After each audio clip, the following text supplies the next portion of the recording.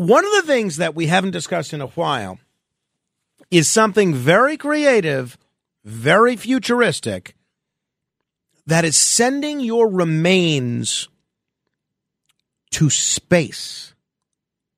Well, after an 8-month delay, a rocket will finally release into deep space the remains of 330 people from all walks of life, including, this is real, it's not a joke, not shtick, including George Washington, former president of the United States. All in all, there's 4 presidents there. I believe it's Washington, Kennedy, Eisenhower, and Reagan. And Star Trek creator Gene Roddenberry. The Texas-based company that's doing this, they're launching today. Actually, they're launching in 10 minutes from Cape Canaveral in Florida. Unless there's been any delay, we'll look at that. This marks the first time, 10 minutes from now, human remains will be released on the moon and beyond by a commercial company. So this 2-stage Vulcan Centaur rocket will first drop 62 of the 1/4 and 1/2 inch long titanium capsules filled with DNA or cremated remains on the moon in a 6-foot tall, 8-foot wide device called the Peregrine Lunar Lander. It's going to become essentially a permanent memorial on the moon. The spaceship will then take the remaining 268 capsules over 185 million miles into deep space, where they will orbit the sun forever. That's the word, according to the CEO of this company, Charles Chafer. The celestial payload is going to be filled with all sorts of luminaries. So as I mentioned, Eisenhower, Kennedy, Washington, Reagan. An anonymous donor contributed hair samples from those former presidents. There will also be partial remains of late Star Trek cast members, Nichelle Nichols, who played Lieutenant Uhura, James Doohan, who played Scotty, and DeForest Kelley, who obviously played Dr. McCoy. The mission is also going to send the show's mastermind, Gene Roddenberry, and his wife and actress Majel Barrett Roddenberry, into deep space. Now, if you're a Star Trek fan and you know this, then just pardon me.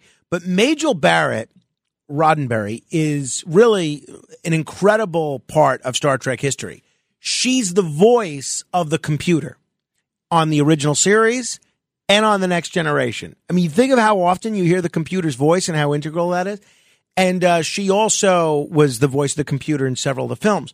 But she was the original first officer, number 1, in the original Star Trek pilot with Jeffrey Hunter, The Cage, which is really quite good. I mean, I think ultimately Shatner's a better captain, but it was a good pilot. I mean, there's a reason that NBC had them produce a second pilot.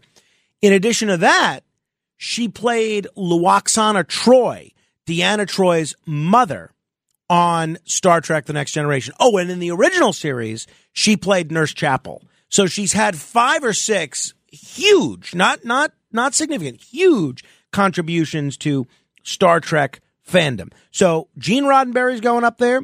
4 presidents are going up there.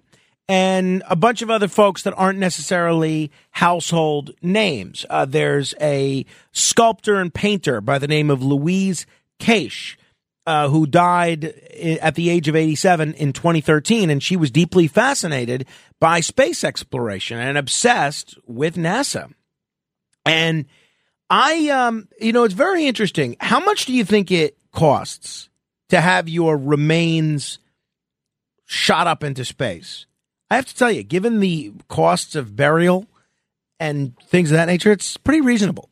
Even my wife was shocked at how affordable it was. So if you want to orbit deep space in perpetuity, that doesn't come cheap. That's just under $13,000. Less permanent send-offs, such as a suborbital flight, which comes back to Earth, and then your remains are returned to your family, that goes about $3,000. And to orbit around the Earth, that costs about $5,000. So the mission was previously scheduled to launch on May 4th, 2023, but it got delayed for some logistical reasons, and now they're going to be launching in about 6 minutes. Here is the CEO of this company, Celestis, Charles Chafer. We have 500 guests here this weekend who are all going to witness the initial launch of the Vulcan Centaur rocket. On board that is what we call the Enterprise flight, and it will make its way out 300 million kilometers to a heliocentric orbit. What that means is we're basically going to be another planet. We're orbiting the sun, and we'll be there forever. I kind of like the idea of this. I mean, if it's just a hair sample, if you could still do whatever you want with your remains on this Earth, and then you could send your DNA out to orbit the sun, I kind of like that. I mean, I don't have the spare $13,000 to do it right now, but if I did, if I was flush, why not? Why not? I absolutely would.